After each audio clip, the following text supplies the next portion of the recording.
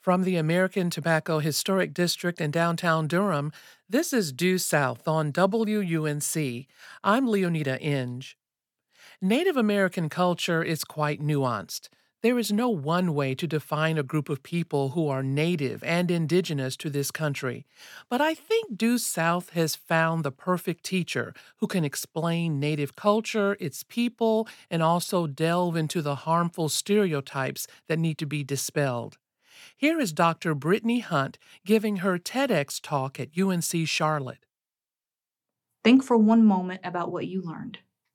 For most people, it goes something like this. Columbus discovered America, though there were already people here. Then Thanksgiving happened, and the Pilgrims and Indians had a nice little meal together. That wasn't nice. And then there was the Trail of Tears, if you learn about that at all. And that's it. Hunt is a member of the Lumbee tribe of North Carolina. She earned her PhD in curriculum and instruction at UNC Charlotte. Today, she is an assistant professor at the Virginia Tech School of Education. Hunt grew up in Lumberton, North Carolina, in Robeson County, where it seems like everyone is Lumbee. It was a village that kept her safe. A lot of my teachers were Native. I had Native principals. I went to a Native church. I lived in a Native community and then turned 18 and got into Duke University. Actually, it's the only college I applied to, which looking back is very, I don't know, egotistical of me. But I got in, so I don't know. I got in, and I went in 2008 and I experienced what I would describe as extreme culture shock. And so coming from this community that had a large Indigenous presence to then being at Duke, which had a very, very small Indigenous population, I was one of maybe 5 Indigenous students on campus, was majorly shocking to me. And so not only that kind of isolation of going from one of many to one of a few, but then having my peers always questioning me about my Indigenous identity. So they would say, "What are you?" And then I would say, "I'm Native." And they would say, "Well, are you sure?" Or they would say, "Well, what part Native are you?" Everyone was always expecting me to be kind of part Native and never in full. And I don't think that's something that really happens to other races of people. People don't generally question people to that degree. And so it became something that felt like it was really, I was being interrogated for, or I was kind of on trial for. So that was really, really difficult for me. At any point, did you want to leave Duke University and maybe attend another school that you thought maybe would be, more understanding, more welcoming? Yeah, I thought about it a lot of times.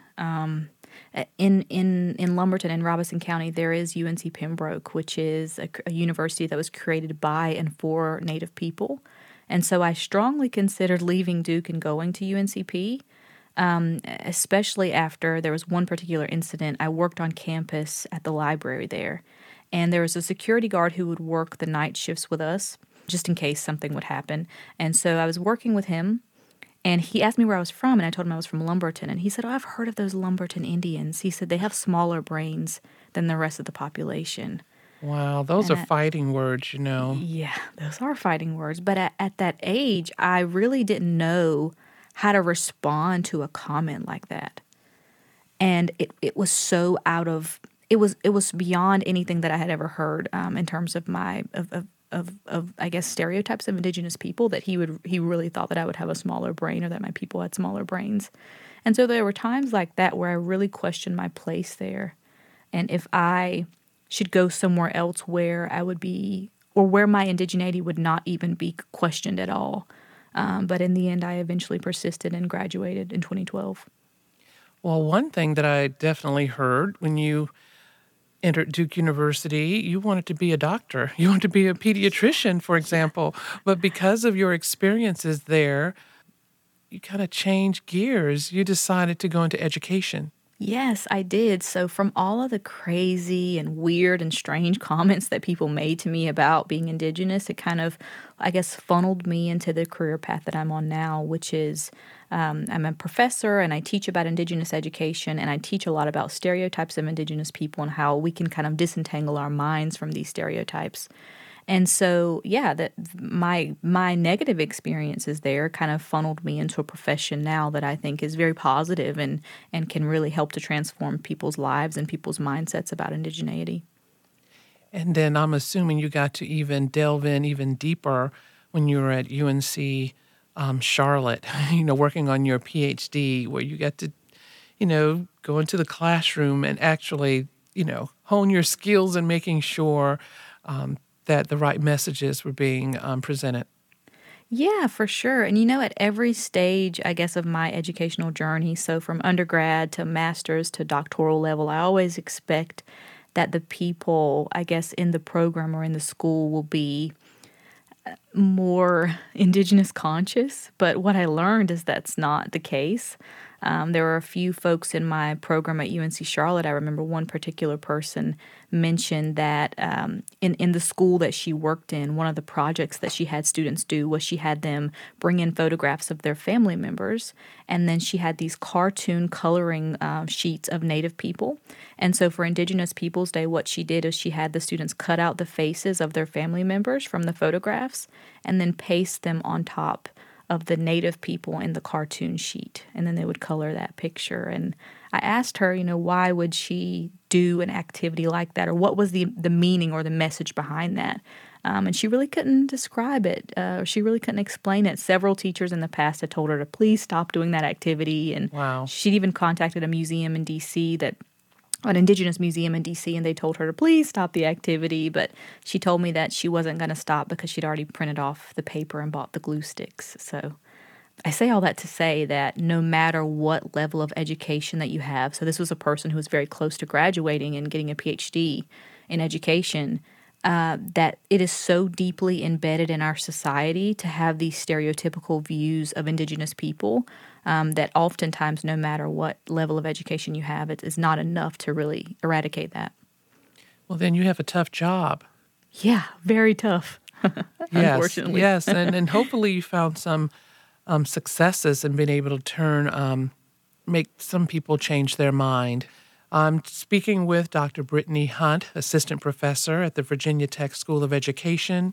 After our break, we're going to talk about your research, okay, and how you teach the teachers, sometimes by watching the Hulu TV series Reservation Dogs, and your thoughts on National Native American Heritage Month.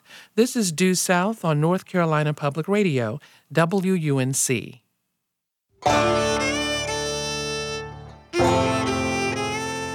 Welcome back to Due South. I'm here with Dr. Brittany Hunt of the Virginia Tech School of Education. Her dissertation title was, I'm going to tell you that we're not a myth.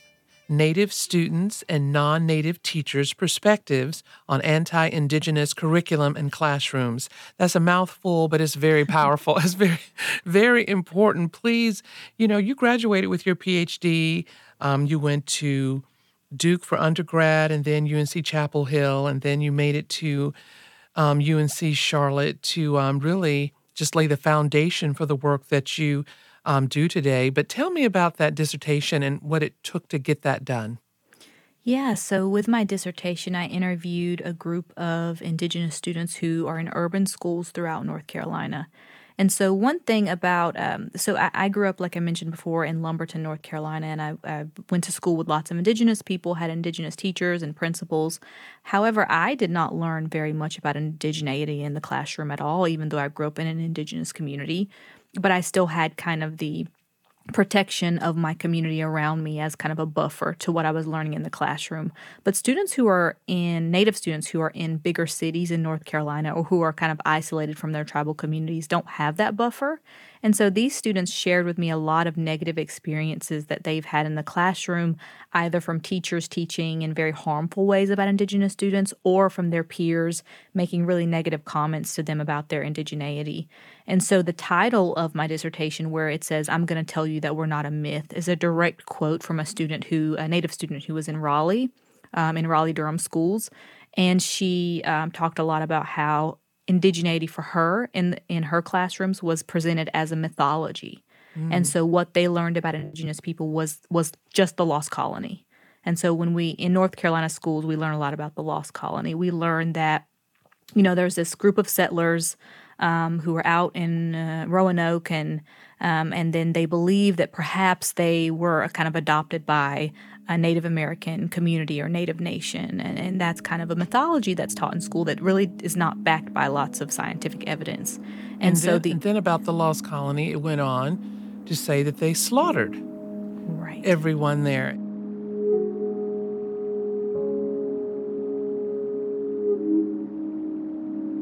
And then that being the only lesson that you learn about Indigenous people, and you're learning about it in the context of like, oh, it's this mysterious myth. What happened to Virginia Dare? Oh, did Yes. natives take them? That is harmful because you're not then giving any complementary lessons about actual facts about Indigenous nations and Indigenous people. You're just teaching about us in the context of, again, this mythology.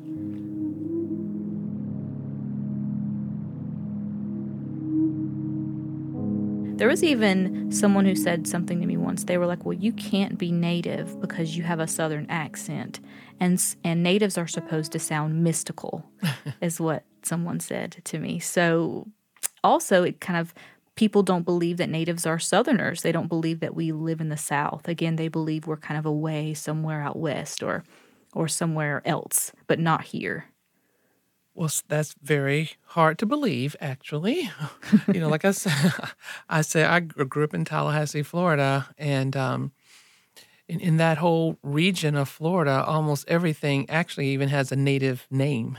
Yeah, So if it's one Tallahassee. thing, not only Tallahassee, one of my favorite places, Wakulla Springs. That's nearby, and That's funny because they're in Lumbee country. That's the name of a Lumbee community, Wakulla. really. Yeah. I love Wakulla Springs, and I'm actually sort of really embarrassed that I had never heard of the Lumbees until I moved to North Carolina when I became a reporter here. Just like I had never heard of the Potawatomis before I moved to Milwaukee, and I just did not know that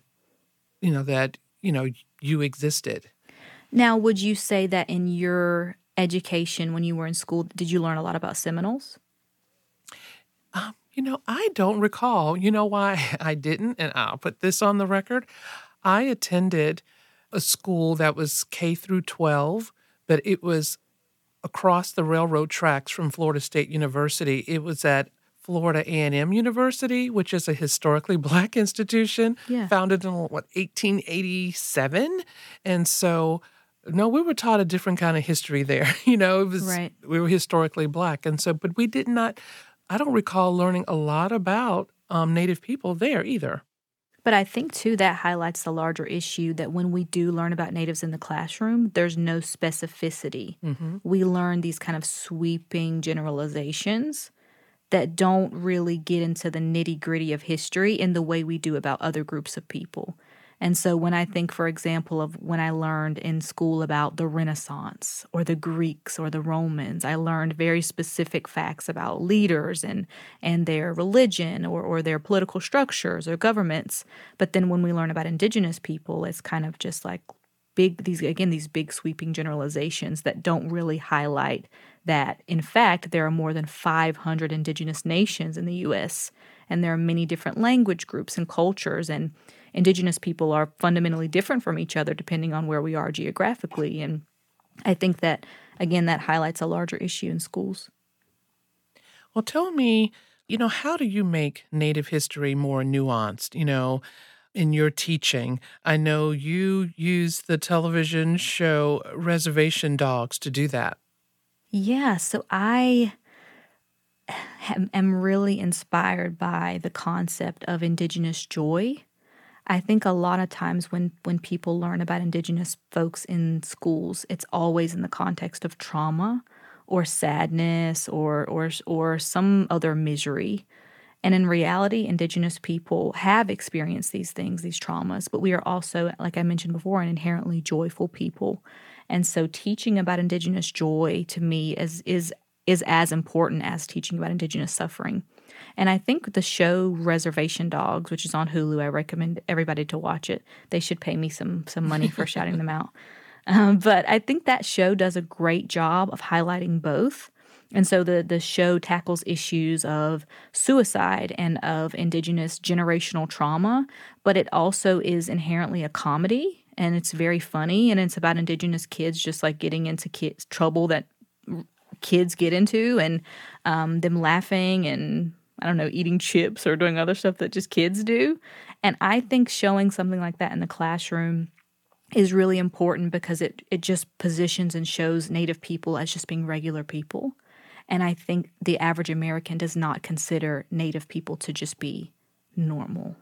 They think about us again as like mystical, like I mentioned earlier, or mythological, or like a unicorn almost. And so just showing that in the classroom, I think really adds to the nuance that I really need my students to understand.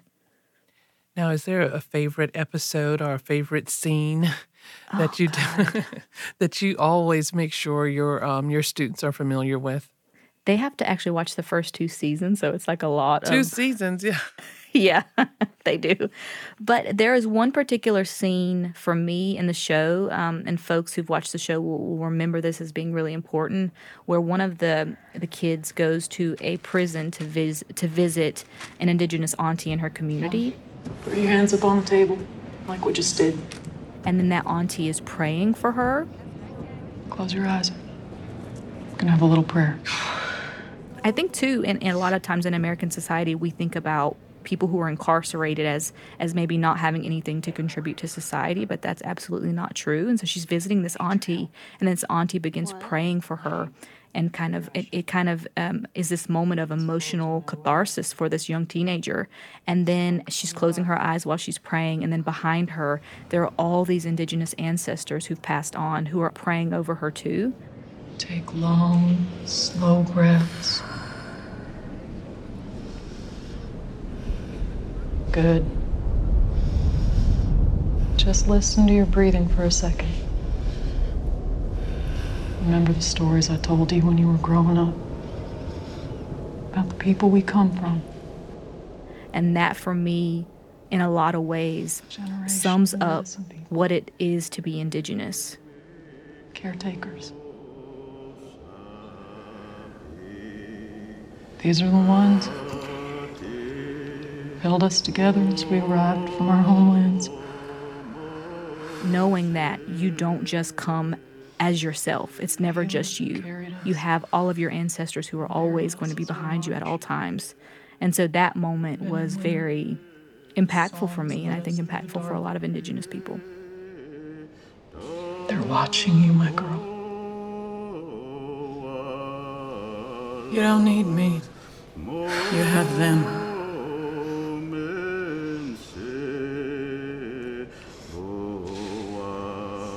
This is the power we carry.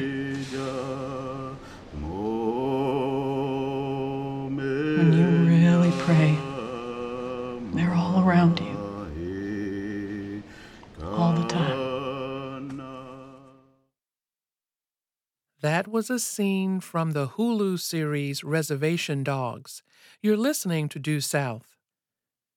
There was something I really wanted to ask Dr. Brittany Hunt about her thoughts on November being Native American Heritage Month. Yeah, it's a difficult month for Indigenous people. Thanksgiving also happens in this month, and so that makes it even more complicated because the Thanksgiving story that's taught in school is so far off from the real story of what happened. That would be an entire other talk that would need to happen on NPR, and then oftentimes in the schools, teachers use that as a moment to have kids dress up like pilgrims and Indians. And it's often a month that's really fraught with Indigenous stereotypes. And it's also coming off of the heels of Columbus Day, which we know that many people still celebrate Columbus Day, and Indigenous Peoples Day is only recognized in certain states. And so November is difficult, I think, for that reason. Also, lots of times Indigenous people are kind of really tapped out because we're called to do different talks and workshops and events for all these different places, but then we're kind of forgot about the entire other 11 months of the year.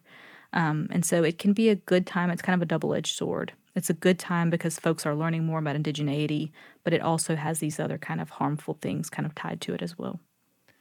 Tell me about it. Black History Month is in February. Yeah, the shortest month. The shortest month of the year. We hear that all the time. Yeah. Well, you know what, Dr. Hunt, when I was even preparing for this interview, I was just stumped. I said, do I use the term Native American? Or do I use American Indian? Do I use indigenous peoples? I mean, when it comes to names and preferences, what do you prefer? Yeah, that's a great question, and I get this question a lot. I would say the best term to call an indigenous person would be whatever their tribe is, and so I would first identify as being Lumbee, but then you may not always know what someone's tribe is, right? Right. So I would say indigenous is probably maybe the safest term, but even that is kind of complicated, I think, amongst elders. There are many indigenous elders who have not even heard the term indigenous because that's not something that was used 50 years ago. And so they will call themselves Indian or they'll say American Indian. And some, even fewer, I think, say Native American. To me, that's like I don't know, it's the most stuffy term in a I certain way. know. But that's a hard question to answer. I would say tribe is the best. There's really no way to go wrong if you call someone by the tribe they identify as. Indigenous may be a second best, but maybe ask the person. I think it's always better to ask that person how they prefer to be identified. And people, I think different Indigenous people have different preferences. I think I was reading that the problem with American Indian is that a lot of Native people do not like to use the term Indian. Yes, so lots of Native people don't like to use that term, and it also is obviously an inaccurate term. However, there are many Native people who do use that term. Lots of Lumbee people actually use that term, but then there are some who don't. So yeah, and then also it's confusing because there are people from India who are obviously Indian. There's even like American Indian programs in schools, and lots of Indian children from India often end up trying to get into the program because they think it's for Indian children, but so yeah, it's a complicated issue, and I think it's best to just always ask when possible. So I would say, Dr. Brittany Hunt, Lumbee American? Not No. American. Lumbee. Lumbee. Just Lumbee. Okay, I got it. Yeah.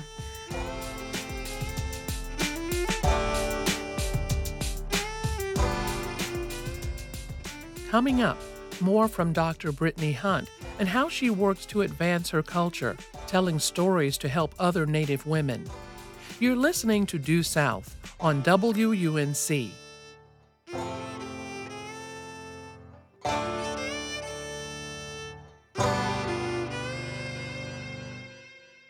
This is Due South on North Carolina Public Radio, WUNC. I'm here with Dr. Brittany Hunt, assistant professor at the Virginia Tech School of Education, and we're going to talk a little bit about Indigenous womanhood and motherhood right now, Dr. Hunt. And actually, for the past couple of years, in addition to all of the important work that you've been doing, you've been co-hosting along with Chelsea Locklear a podcast called The Red Justice Project. It's about missing and murdered Indigenous people. So tell me, what made you start this podcast? Yeah, so Chelsea and I both listen to a lot of true crime. We listen to Crime Junkie, Dateline, a lot of other podcasts and things like that. And a lot of times the stories that they're telling on these podcasts are stories of missing or murdered white women specifically, even though Indigenous women, I believe, are the most likely to be murdered per capita of any racial demographic in the United States. And so in our community there in Robeson County, there's oftentimes a murder every week, if not more than one a week. And so feeling that the stories of our people have been kind of specifically forgotten or lost or erased from these true crime narratives. And so we created the podcast as kind of a counter space to discuss the cases of missing or murdered Indigenous people throughout the U.S. But specifically, we often focus on Robeson County, North Carolina, where I mentioned there are lots of murders there, unfortunately. We created this to share those stories in the media. Oftentimes there would be murders in our community that were so gruesome and horrific that I would be shocked, but also sometimes not surprised that they weren't covered on a national stage. And then these stories would get one paragraph in the local newspaper, and that would be the only time that the story was talked about in the media.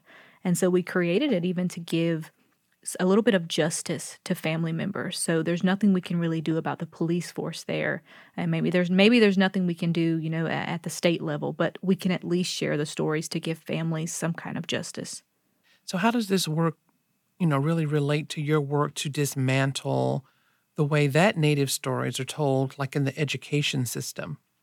Yeah, I think in the education system, our stories are often just not told at all, or they're totally erased. And I think, again, that's the same with Indigenous stories of murder or Indigenous disappearances. They're not covered at all. And so that's what we're finding is kind of a profound link between all these cases. Sometimes even family members wouldn't even be notified by the police of that their loved one was murdered or missing. They would find out from the news that night, would maybe cover it for 15 seconds, and that's how they would find out that their daughter died. And so our podcast really also discusses some of the injustices that families have felt that they've experienced in the judicial system or in the police system as well. Well, it's really sort of sad to think about, very heavy, and I think it became a little heavy for you at at a point because you took a break from the podcast. Yeah. Why did you have to do that? Yeah, it's emotionally grueling. I think a lot of true crime podcasters out there are covering cases of people who live maybe 1,000 miles away from them or who they have no connection to. But a lot of times on the podcast, we would cover cases of people who we knew specifically. Marcy Blanks is one case that we covered, and she was one of my former students when I worked at Lumberton Senior High School in 2014, and she was murdered in a very gruesome and horrific way, and she was someone who I knew and loved. And so talking about stories like that is something that's not it's something that's extremely personal to us, and I would describe this work as being really emotionally grueling. Some of the stories the families would share with us, too, are things that just really sit in my bones. There was one particular story of a girl who was murdered, and her family has still not gotten justice. And growing up with her mom, it was her responsibility. Once the clothes were washed and folded, it was her responsibility to put them away. And now every single time her mother does laundry and folds clothes, she has a difficult time even seeing folded laundry. And so sitting and thinking about the little daily pains, I guess, that families have to experience from not only the tragic event of a murder, but just the constant reminders that they experience, I think has been really difficult for me. But then also I got pregnant last year with my baby boy, who's now 7 months old. Oh, And congratulations. thank you. And I really wanted to honor my pregnancy as a sacred time. I think to be Indigenous, unfortunately, is to be exposed to trauma a lot in our communities. We're so close and we're so tight-knit that I think murders or kind of these disturbances to our community are really, really emotionally felt. And so I wanted to distance myself from that as much as possible. And so I think we took a break from the podcast partially because of my pregnancy. And I just didn't want to, I didn't want to be telling those stories at a time like that. I really wanted to honor my pregnancy as a sacred time. A sacred time, a trauma-free time, Yeah, as much as possible. a happy time. Yeah.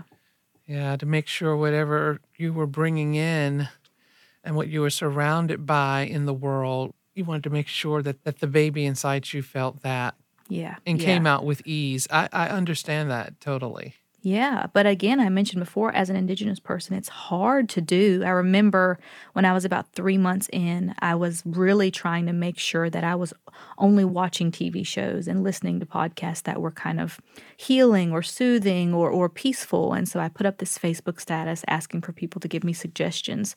And then I remember I was sweeping my floor in my kitchen, and I got a phone call that a girl who I went to high school had been murdered in front of her children in a Food Lion parking lot. Her name's Kayla Hammonds. And so I just wanted to honor her today by speaking her name.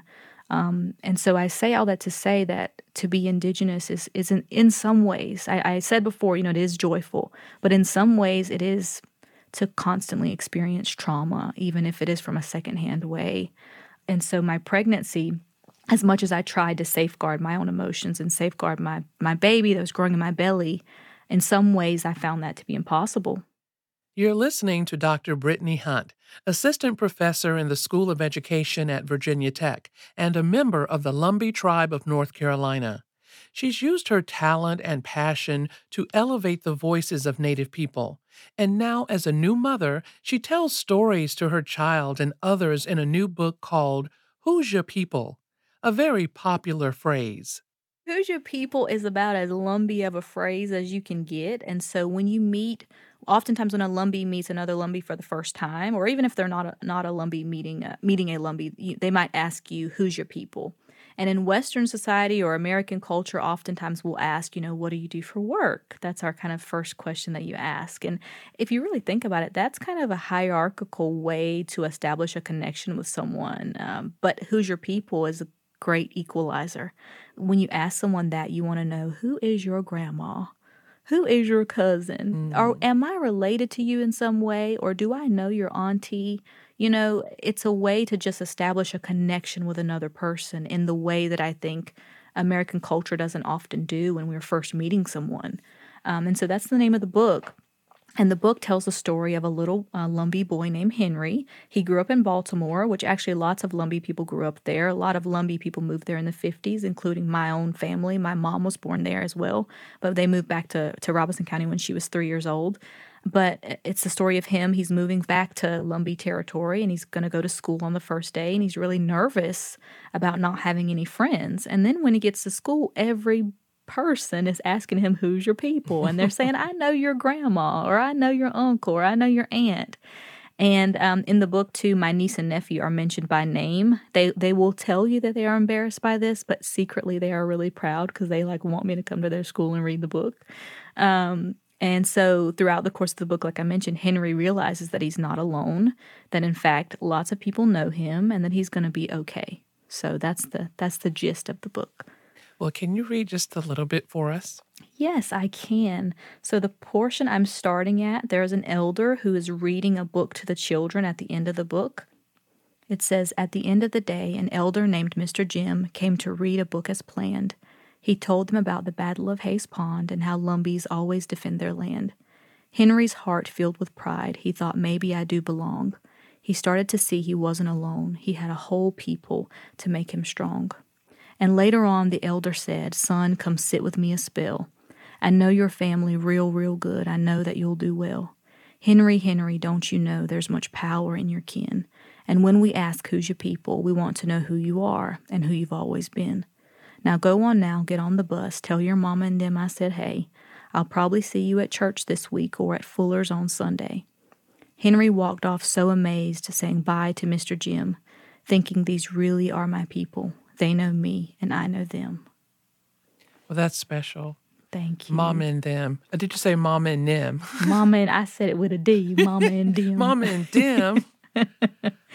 That's Yes. lovely. And Thank you. hopefully it's being circulated not just through Lumbee territory, Yeah. but definitely all the tribes Yeah, across and the country. even non-natives as well. A program at the North Carolina Museum of History, they did a program for kids there who were mostly non-native, and a few of them got my book. And so I'm very happy to have written a book that's specifically for Lumbee people, but also hoping that other folks also get a hold of a copy as well. Well, congratulations on that. Thank you. I guess lastly, to wrap up our conversation, I did want to ask you about federal recognition or lack thereof for the Lumbee tribe. Oh, wow. So we're ending on an easy question yeah, there. That's good. I saw you. Okay, I'm sorry. It's so big. I was like, let me write something down. Well, I saw you quoted in some articles, like what's at stake with the effort to gain, federal recognition for the Lumbee. Yeah, this is such a loaded question. There are lots of things at stake. There would be access to more healthcare opportunities, more educational opportunities, potential gaming opportunities. So there are so many things, and I think there would be so many benefits to our people. And so there are people on different sides of the issue. Some Lumbees don't care if we get federal recognition. Some Lumbees don't even want us to get it, and many are great supporters.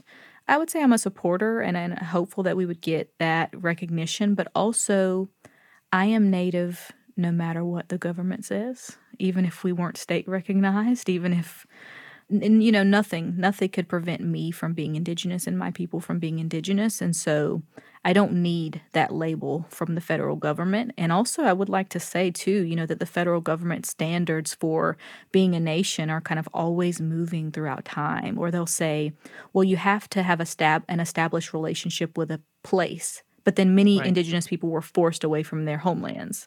Then they'll say, well, you have to have a language. But at one period in time, native languages were outlawed in the country. And so the federal government is always kind of moving the marker and moving the standards. And so I know that we have our own standards that we abide by, and we are Indigenous by those standards. And so I would just like to say that we are Indigenous no matter what. And you know who's your people, right? I know who's my people, and my people know me. That's right.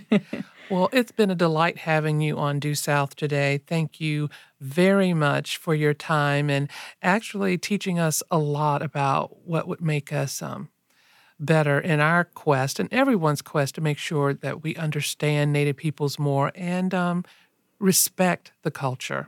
Yes, thank you so much, and thank you, Leoneda. Dr. Brittany Hunt is an assistant professor at the Virginia Tech School of Education. I'm Leoneda Inge. You're listening to Due South on WUNC.